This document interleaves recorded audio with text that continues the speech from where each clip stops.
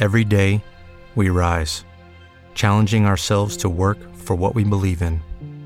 At U.S. Border Patrol, protecting our borders is more than a job. It's a calling. Agents answer the call, working together to keep our country and communities safe. If you're ready for a new mission, join U.S. Border Patrol and go beyond.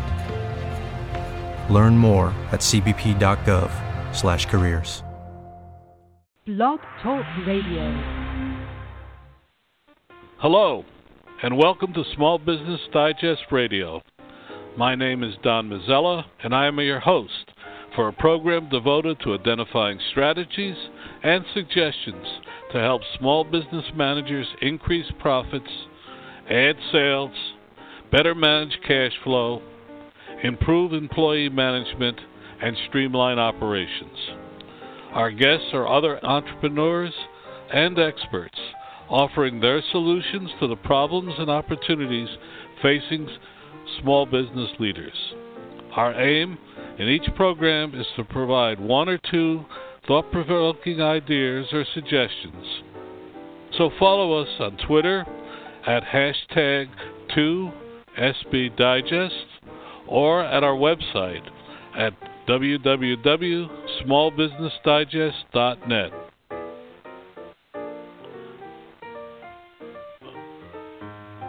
Hello there, it's me. Today we have a very interesting program. You know, they say small business leaders who start businesses jump off a cliff and hope somebody's building a swimming pool before they land. Well, we have with us today George A. Santino, who's lived a fascinating life. He's put it inside a new book called Get Back Up, which is what most small businesses do sometimes 2, 3, 4, 5 times in their career. We asked George to join us because his colorful career has many things to say to us. George, welcome to the program. Well, thank you for having me. I'm happy to be here. Well, George, as we ask all our guests, the first question is always a little bit about themselves. But in your case, your whole life is all about yourself. So first, I'm going to ask you a question. What made you decide to write this book? Well, I think that, you know, as I grew up and as I tried many different things, a lot of different entrepreneurial things, small businesses that, frankly, I made a number of mistakes and learned from and moved on and tried again and again and again, that, you know, I thought that this was a story that could be helpful, a story that could be inspirational or motivational, because it's a story of obstacles. It's a story of setbacks. It's a story of having to be tenacious and not be willing to give up every time you run into an obstacle. And as someone who just read the book, you know that those obstacles were not just business failures, but those were physical issues I had to deal with through life, as well as the financial ones. Well, our audience hasn't had the opportunity that I've had. First, tell us a little bit about your background growing up in Philadelphia and other places, and how that affected you. Well, I grew up in the projects of South Philadelphia. My family, father, mother, 7 kids, living in a 3-bedroom, 1-house, 3-bedroom, 1-bathroom housing projects. Extremely poor on welfare, on surplus food. This is before they had food stamps. So you'd go to a surplus food warehouse to get your powdered milk, powdered eggs, and things like that to eat. And, you know, as I grew up and went to school and saw that other people had more, there were kids who had bikes and were going to the movies and had candy, that I decided that, you know, there was a better life out there, and I had to find a way to get it for myself. That started by collecting soda bottles and trash cans, because you could take them back to the store and get 2 cents a bottle for them, to eventually a guy came to town who was selling tomatoes from the back of a truck, and I went up to him and said, "Why don't you go door to door with these tomatoes?" And he said, "Because I have to watch the truck." And at 7 years old, I offered to take tomatoes door to door and sell them. And for every bag I sold, the guy gave me a nickel. At the end of the first day, I sold 10 bags of tomatoes, had 50 cents, which was more money than I ever had in my life. That was enough for tons of penny candies, enough to go to the movies. It was a taste of the good life in the projects of South Philadelphia. And I decided that I wanted more of that, and that was going to take work. Eventually, my father, who was disabled, filed for Social Security. It took many years to get the money, but when he finally did get the money, they gave him a check all at once, and that allowed us to move down to Tampa, Florida, where as a teenager I got jobs mowing people's lawns, or I got a job as a cleanup boy at the local burger chef. And whenever there was an opportunity to earn money, I got up there and tried to do it. Okay, so now you're in the teen years. What came next? Well, I decided that I wanted to go to college, but I couldn't afford to go to college. But if you join the Army, this is back during the Vietnam War, and actually the war was winding down, so I wasn't too worried about going to Vietnam. But I joined the Army so that the Army would pay for my college. But Saturday, the first day of basic training, I got injured. Ended up running through a glass window pane, because the drill sergeant decided for some reason to close it before I just reached the door while we were running down the stairs. Ended up in the hospital in the Army for a couple of months as they tried to repair my right hand, and ultimately was discharged with a service-connected disability, which was kind of my first major setback. I wanted to go to college. I wanted the Army to pay for it, but that wasn't going to happen now. So I went back to that burger chef where I was a cleanup boy at 16 years of age, making 65 cents an hour, and applied for a manager trainee job, which they didn't want to give me because I had no experience, no skills, but I was able to talk my way into it, convincing them that I had the ability to learn that whatever they could teach, assuming they had the ability to teach it. And so I got that job, and a year later was managing the place. And I went from burger chef to Arby's to Wendy's, moving up in these organizations, and thought, okay, this is my career. I'm going to be a fast food restaurant manager. It's a decent job. It teaches you to multitask like no other job possibly can. I used to say that, as a manager, when you're hiring people, if you could hire people with fast food restaurant experience, you're getting some pretty good people, because these people have great awareness. They're used to working extremely hard. They have to multitask like crazy. That's some very, very good skills to get in an employee. But one day while working at the Wendy's and being a young kid in his early 20s, was hitting the discos at night and drank a little too much one night, and driving home crashed my car into a tree at 70 miles an hour. Woke up the next day in the hospital where the first person I saw was not a doctor but a priest. And so yet another setback. Okay. But we know you rose from that. And how did you do it? I think by the end of this, we're going to be hear your entire life. But I think it's something worthwhile for our audience. Well, it's that trip to the hospital that started me on my entrepreneurial phase, because I was so banged up and so injured. My legs were hurt, my back was hurt, I had a big gash on my face, and they said it was going to take a lot of physical therapy to walk again. But I grew up in the projects. I grew up extremely poor. I grew up with a father who was an alcoholic, who was addicted to prescription pain pills, who was disabled, and I didn't like that life.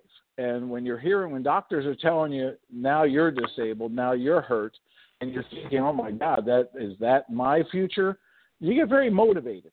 You decide, no, this is not my future, and you suffer through that physical therapy, and you get out of there. And I realized that I really couldn't go back to the fast food restaurants and be on my feet. So I decided the next step for me was to go into to sales, and I knew a guy who was selling life insurance, and I decided that was probably a good job to get into. I could be behind the desk, I could be in my car, I can be in people's homes selling a product, and that would be a lot easier on me than working in the fast food industry. And so that's how I ultimately got into sales. They had a nice training program. That's when I learned all the things that salespeople learn about a no isn't a no. It's just a request for more information. Objections are just information that leads you to the sale. All those cliches that became cliches because they're true. And the life insurance business was more true than any. You're out there cold calling, and you'd learn that every no gets you closer to the yes. You'd get something like 20 no's before you'd get that first yes. And early in that career, that was extremely frustrating. But my boss, my mentor said, these are the numbers. These are the statistics. You're going to get 20 no's before you get that first yes, and that just gets you the appointment. And out of 5 appointments, you're going to get 4 no's and 1 yes.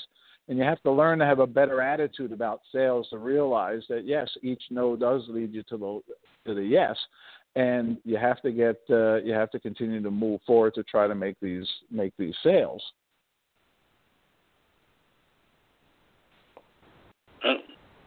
So after life, I was going to say that after, but life insurance is a hard product to sell. People don't want to talk about death. They don't want to talk about, you can't sell any product without first explaining the need for the product. And the need for life insurance is that you're going to die.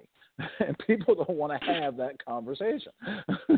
So that was a hard product to sell. I did fairly well. I was made Apprentice Field Underwriter of the Month, which meant I was pretty good at selling this stuff. But I was talking to this other guy who was selling real estate, and I decided, real estate's probably a better product to sell than life insurance. And so I switched from life insurance to get into real estate. Okay, we're now into real estate. George, I'm going to let you do all the talking because you're a fascinating guest. Okay. So the real estate stuff went extremely well. But now you're selling a product that people want. Families just starting out, they want to have their first home. But this was around the time of the get-rich-quick schemes. This was no money down seminars everywhere, people selling cassette tapes and seminars and magazines on how we could all get rich by going out and buying real estate for no money down. And so when I was out there listing real estate and selling it as a realtor, I decided that it might be better to be an investor. And one day a guy came in and said, I'd like to sell my house. And it was a pretty good price. I told him I could probably get more for him. But he said that, no, this is the price I want. And I decided I would buy the house myself and fix it up and turn it around. The house appraised well. And so I was able to actually offer him more than he was asking if he credited back some of the monies to me as the buyer for closing costs or repairs or things like that. So I actually bought my first house for not no money down, but for the house and $5,000. So I thought, hey, I'm a genius. I'm smarter than these no money down guys because I got a house and I got them to pay me to take the house.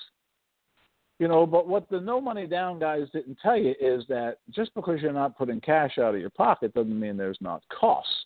In this case, the cost was typically a second mortgage.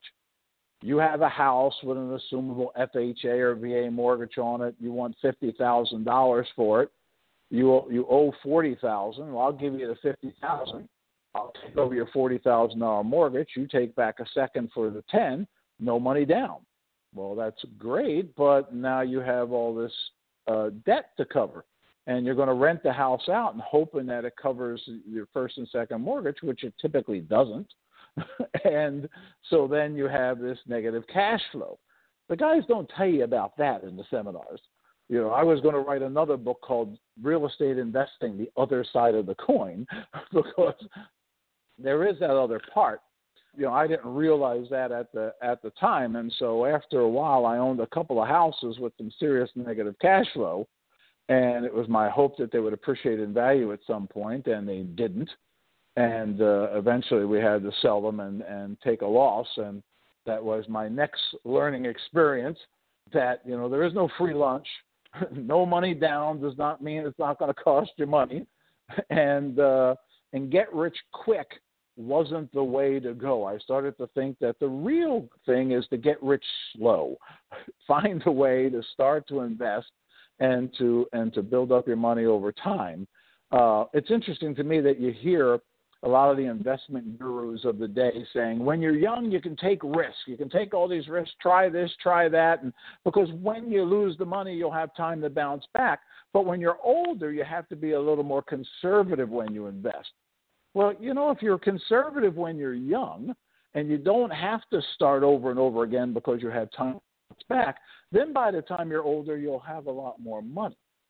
That's another thing that you don't get told out there, right? You got time to bounce back, so take these risks. Well, how about we don't take some of these risks and start to accumulate money over time? And this is the advice I'm giving my children. Yes, I tried all the things and failed. You don't necessarily have to do the same thing. Well, after that stint, I decided it was probably time to go back to work and go back to Wendy's or something where the money was going to come in and steady. And I actually met a guy who said, why don't we go into business together and open up a sports bar? I thought, gee, that sounds like fun to me. It's a lot better than working at a Wendy's. Well, this is where, you know, yet another lesson was learned about undercapitalization. You know, people talk about what are the reasons that small business fail? You know, a couple of big ones are overexpansion and undercapitalization. Well, we were about to have one to fail for undercapitalization. Of course, we didn't know it at the time, because our attitude, we were so emotionally attached to opening up this sports bar, to getting this thing opened up, that we assumed that once the doors were open, the customers would come flowing in and we'd have plenty of money. So as we were building it and getting the place ready to open, we realized we ran out of money. We didn't have enough money for an ice machine. We didn't have enough money for a grill. We didn't even have enough money to build walls between the kitchen and the restaurant.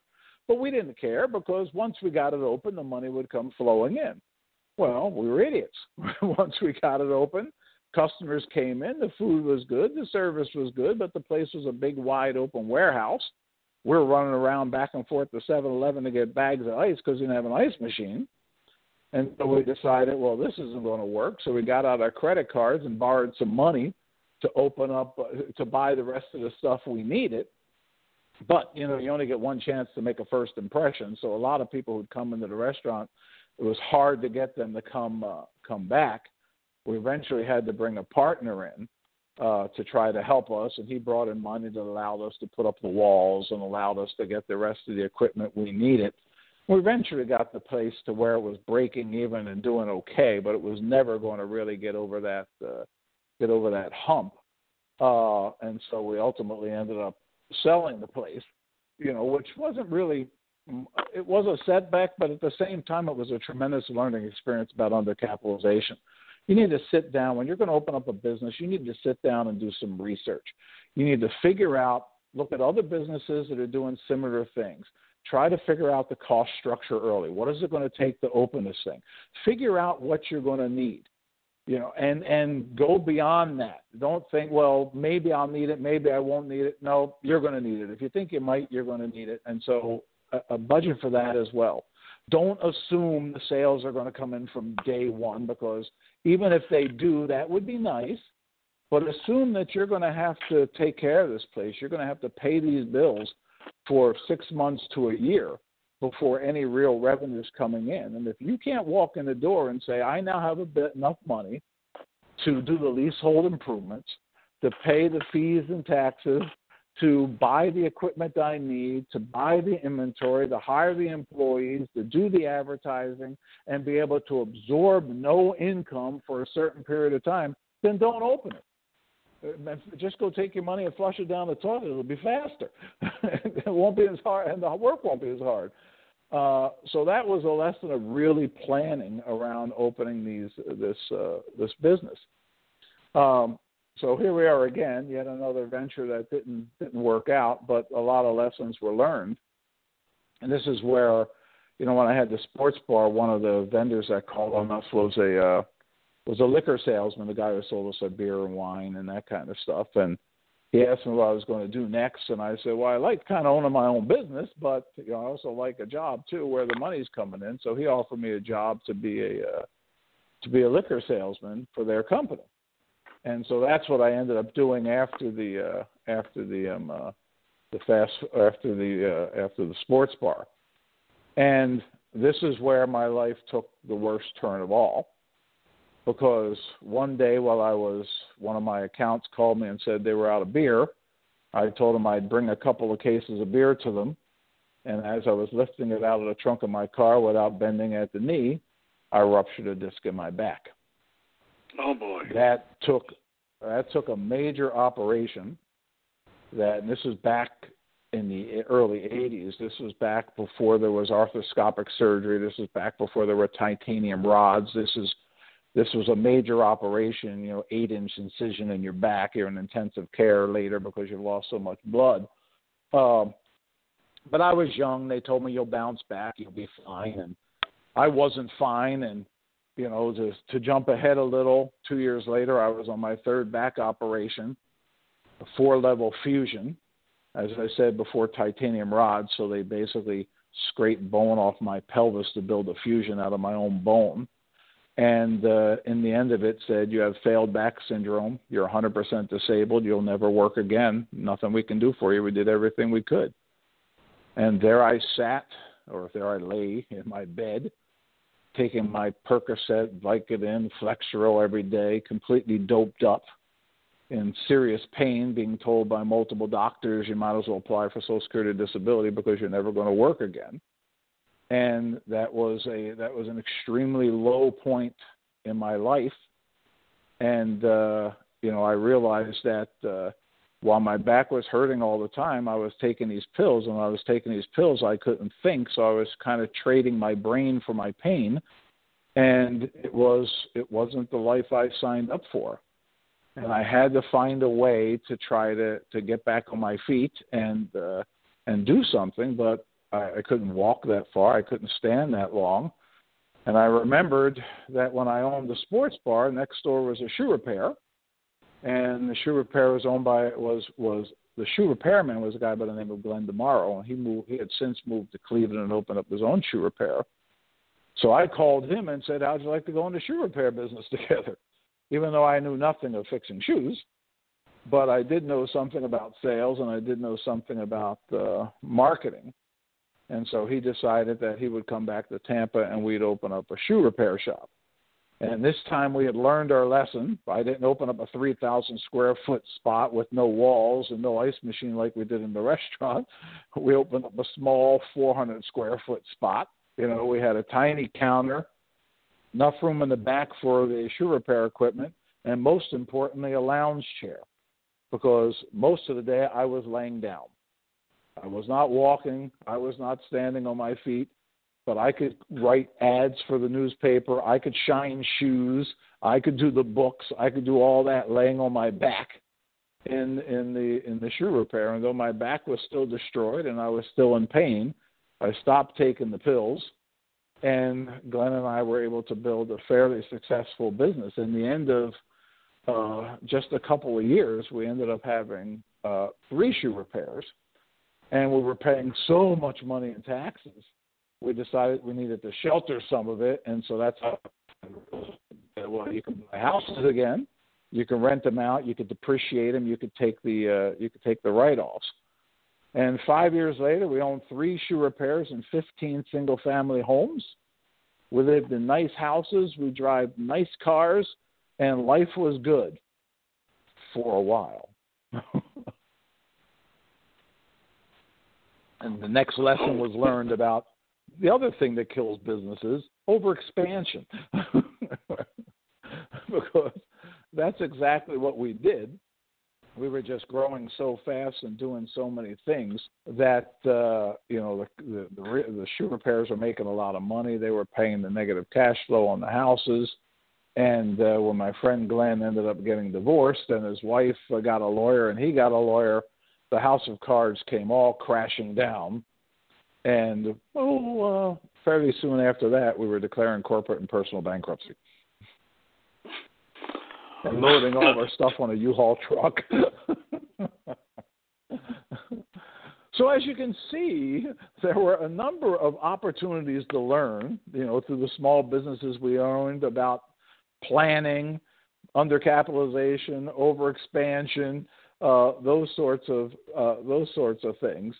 But in the end, it was the physical things. It was the car accident. It was the back operations that ultimately became the real challenge for me. In the end, we had lost everything in Tampa, Florida. We loaded up all of our stuff on a U-Haul truck and headed out to California, because I had taught myself a lot about computers. I had taught myself a lot about spreadsheets and word processing, to manage these businesses, to manage these houses.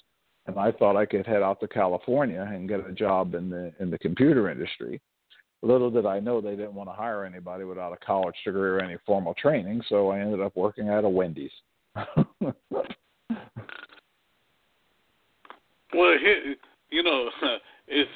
your life is fascinating, but I know you ended up a Microsoft executive. How did that happen? Well, when I got to California, and I ultimately had to take the job at the Wendy's, I actually couldn't do it. My back was shot. I was in so much pain, it was unbelievable. I would go to work, put in my shift, and I'd go home, and I'd have to go right to bed to lay down to relieve the pain in my back. And at some point, I had to start taking the pain pills again. I had to start taking the Percocet, and just to get through the night. And I said, here we go again. This is not the spiral that we want, and this is not why I came to California. I came here to work in software. And so, I tried a number of different things. Eventually, I did end up applying at Microsoft, and I sent them a resume, and they immediately sent me a rejection letter. And going back to my real estate days and my life insurance days, a no is not a no. It's just a request for more information. So I called them and said, I sent them my resume. I got a form letter saying thanks but no thanks. I'd like to know the reasons why, just so I can learn from them. And they said, well, you don't have a college degree. And that's where, when you're in sales, you learn that sometimes objections aren't exactly what the objection is, and you have to work through it to find out what the real reason is. And when they said you don't have a college degree, I knew that couldn't be the real reason, even though I didn't have a college degree, because Bill Gates didn't have a college degree. And I reminded them of that and said, you do realize the guy who founded the company doesn't have a college degree. And they said, well, you're certainly not comparing yourself to Bill Gates, are you? And I said, only in as far as he doesn't have a college degree, yes. That's how I'm comparing myself to Bill Gates. And the lady said, well, it wasn't really the college degree. It's, a college is something people go to and they start it and it takes 4 years. And we like to see that people can start and finish something. I said, oh, well, okay, I understand that. But you realize that back in 1974, when I would have gone to college, there weren't personal computers yet. And so I would have gotten a degree in business management. And instead of getting a degree in business management, I have 17 years of business management experience. And she said, well, that's a pretty good point. Would you mind coming in for an interview tomorrow and talking to some people? So I overcame that objection and went in there and did an interview with their people. And I thought I did very, very well. And a couple of days later, I got another rejection letter from them. And so once again, I called and said, thank you for the letter. I'm curious as to what the reason was. I'd like to learn from the as I go out and apply for other jobs. And so she told me their new objection. We're looking for people with 5 years Windows testing experience. And I was able to then talk about the fact that since Microsoft just shipped Windows 3.0, there really wasn't anybody with 5 years Windows testing experience because nobody used this thing until 3.0 came out.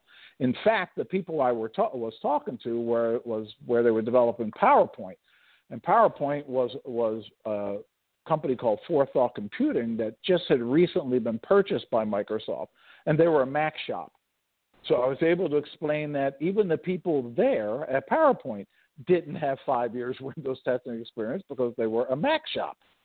And so once again, I overcame that objection, and I went in again, where I was turned down again, called them back, This happened 4 times before finally the lady said, you certainly are tenacious. I said, yes, I am tenacious. That's one thing I am. So my attitude was, and most people have given up after the first or second objection, but my attitude is you have to have the information. You don't want to have regrets in life.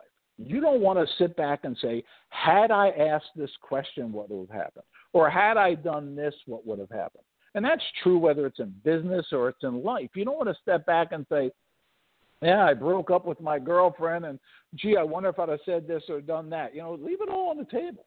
Say what you're going to say. Ask the question. Worst case, you learn something from it. And I wasn't going to walk away from Microsoft when the objections I knew I could overcome, so I continued to call them back. But in the end, what they did was they said, well, I noticed you have a lot of hardware experience. And I said, yeah, I have hardware experience. And so they ended up offering me a job running their lab, running their test lab. And at that point, I was so frustrated. I had talked to these people so many times that I said, look, I will take the job sweeping the floors if that's what it takes to get in there. And the lady said, well, it's funny you should say that because keeping the lab clean would be a part of your responsibilities. So I thought, okay, I have a job at Microsoft as a cleanup boy like I had when I was 16 years old at Burger Chef. Well, many, many years ago when I took that job at Burger Chef at 16 years old as the cleanup boy, 2 years later I was running that Burger Chef. I was the manager of that Burger Chef. And I said, that's what I'm going to do here. They want to hire me as their lab coordinator. They want to hire me to keep the lab clean. That's fine. I went home and I told my wife I have 2 jobs now. From 9 until 6, Monday through Friday, I'm going to be the best damn lab coordinator those people have ever seen. And from 6 until 9, Monday through Friday, and 10 until 4 on Saturday, I'm going to do software testing. I'm going to test their products. I'm going to find bugs. I'm going to enter them in their database. And I'm going to see if I can become a software tester, get out of that lab. And after about 3 months, they were expanding to the point where they needed more software testers. And they came to me and said, hey, George, you want to be a software tester? And I said, yes, of course I want to be a software tester. And so I learned that one way to be successful in a career is first determine what the company rewards. What does your boss value? What do they reward? And start to do those things. And Microsoft, it was all about results. Are you producing? Are you getting the results? Are you exceeding your goals and objectives?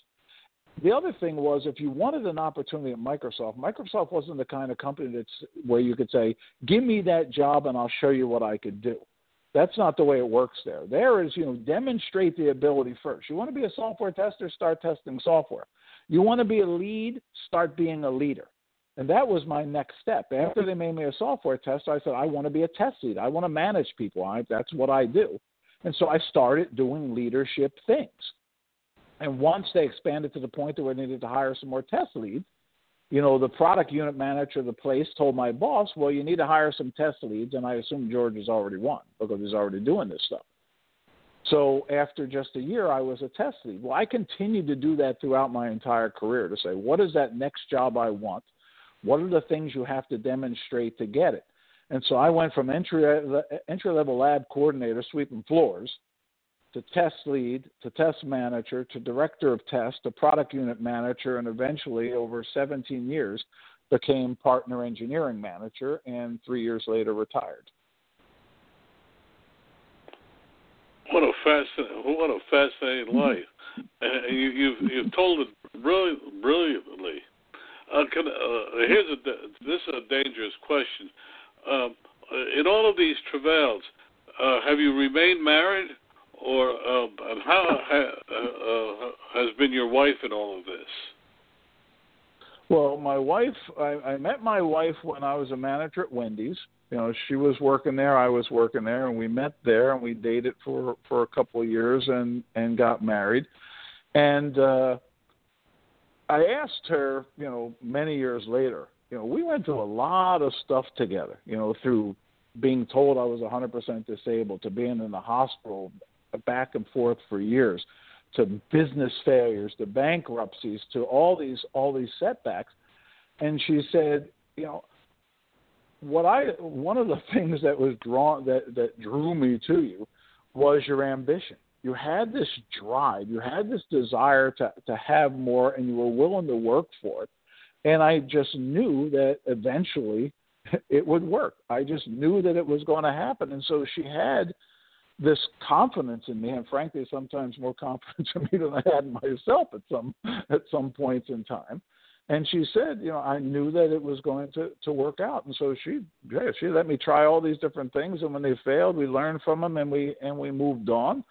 We've been married 35 years. We have 4 grown kids. One of them working at Microsoft right now. Another one starting an internship at Microsoft on Monday. The other 2 are studying computer science in college and hope to work for Microsoft. So Microsoft ended up being the place where that changed it all, changed our lives, and now the second generation of Santinos is heading there as well. And it was a hell of a ride. And it was never easy. Even the years at Microsoft I was moving up were interrupted many times by trips to the hospital, trips to the emergency room as the back gave out again and again and again. There was a period of time there where I couldn't walk at all, and I was in a wheelchair for a while. But you can't let this stuff stop you. I mean, life deals the hand. You can fold the hand. You can give up if you want. And sometimes it's going to be harder than others. But, this conversation started with, why did you write the book? And as I think about it, I think it's a story that needs to be told, especially right now. Right now you have all these people running for president. You got the Democrat, you got the Republican, you got the socialist. They're all saying the same stuff. You're a victim. The deck is stacked against you. The system is rigged. The American dream is dead. You don't stand a chance unless, of course, you vote for me. And that's just bull. Life is full of obstacles. It's full of challenges. But anything you want is still achievable. You have to get out there. You have to be willing to work. You have to find that job. When you hear the objections, you have to figure out what those objections really mean and overcome them. And when you get the job, you have to find out what it takes to be successful at that company, what your manager values, what they reward, and you need to do those things better than anybody else. And that's how you get ahead. And you can complain all the time. You can say, minimum wage is too low. It should be higher. Okay, fine, make it higher. But is $15 an hour any more of a livable wage than $7.65? No. You're still going to have to do these things. So don't be a victim, because when you're a victim, when you're counting on the government to take care of you, that's just a life of survival. That's not a life of success. Those opportunities still exist. And I wanted to get out there and tell that story. I wanted to get out to say the American dream is alive and well. It's in each and every one of us. You just have to be willing to do the work. George, I could not agree more with you. That is absolutely true. And your book proves it, and your life proves it. We're talking with George Santino. His book is Get Back Up. I assume you can get it at Amazon and Barnes & Noble, etc. Oh, yeah. Is that right? It's there. That is right. All right. We have a lot of authors on this program, but seldom one with as inspirational a story as you've given us today, George. One Thank question. you. Do you still have trouble with your back, or have you managed somehow to overcome it with the help of medical people? I still have trouble with my back. I at one point I went to 7 different doctors. I said, I'm going to find a doctor that's going to fix me once and for all. And thankfully, the last doctor said to me, there's nothing we can do. There's just too much damage in there. The 4-level fusion is old. It's made from bone. It's got some cracks in it. The discs above your fusion have tears in them. There's arthritis back there. There's scar tissue back there. And it's kind of like, you go to a car dealership today to get your car fixed. You got these newfangled computers. They plug it into your car. They figure out what's wrong with it. You bring in a 57 Chevy, they can't do that. They can't use the new techniques on the 57 Chevy. So even though they have titanium rods now and arthroscopic surgery and even artificial discs, my back's the 57 Chevy. So it's just a matter of time before it fails again. It hurts every day. Every day I crawl out of bed, the first thing I do is get on the floor and stretch my back and try to move around. I go to physical therapy. In fact, I'll be going to physical therapy as soon as I get off this call. And it's just with me. The pain is just a part of who I am now, and eventually I'll end up back in that wheelchair. And when I do, I'll just, instead of walking places, I'll roll places. You can't, you get the one life, and you play the cards that are dealt. And so it's pain, and you just have to deal with it. I wish I didn't have it. Some days are better than others. Some days I'm not getting out of bed. I'm staying in it for a day or two until the pain subsides. But when I'm out of it, I'm doing the best I can do.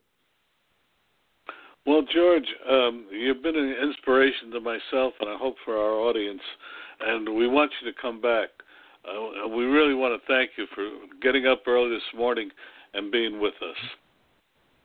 Sure, I was happy to do it, and glad to talk with you anytime. I as my wife will tell you, I definitely like to talk. Well, in this case, we're sure glad you did. Thank you, George, for just a wonderful program. You're very welcome. Thanks for having me on.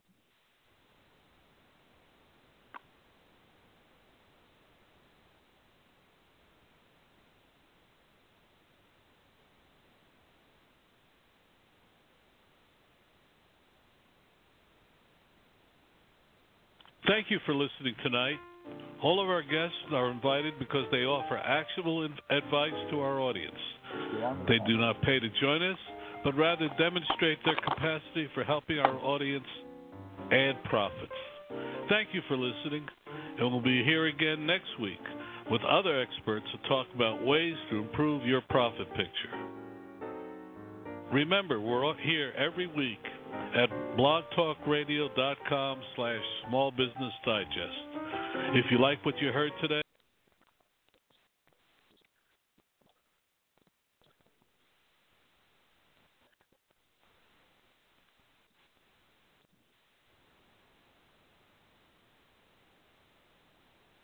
With Lucky Land Slots, you can get lucky just about anywhere. Dearly beloved, we are gathered here today to... Has anyone seen the bride and groom?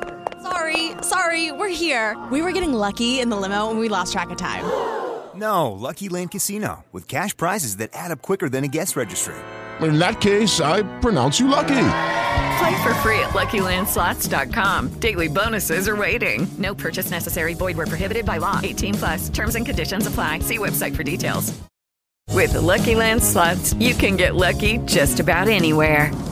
This is your captain speaking. We've got clear runway and the weather's fine, but we're just going to circle up here a while and get lucky. No, nothing like that. It's just these cash prizes add up quick. So I suggest you sit back, keep your tray table upright, and start getting lucky. Play for free at LuckyLandSlots.com. Are you feeling lucky? No purchase necessary. Void where prohibited by law. 18+. Terms and conditions apply. See website for details.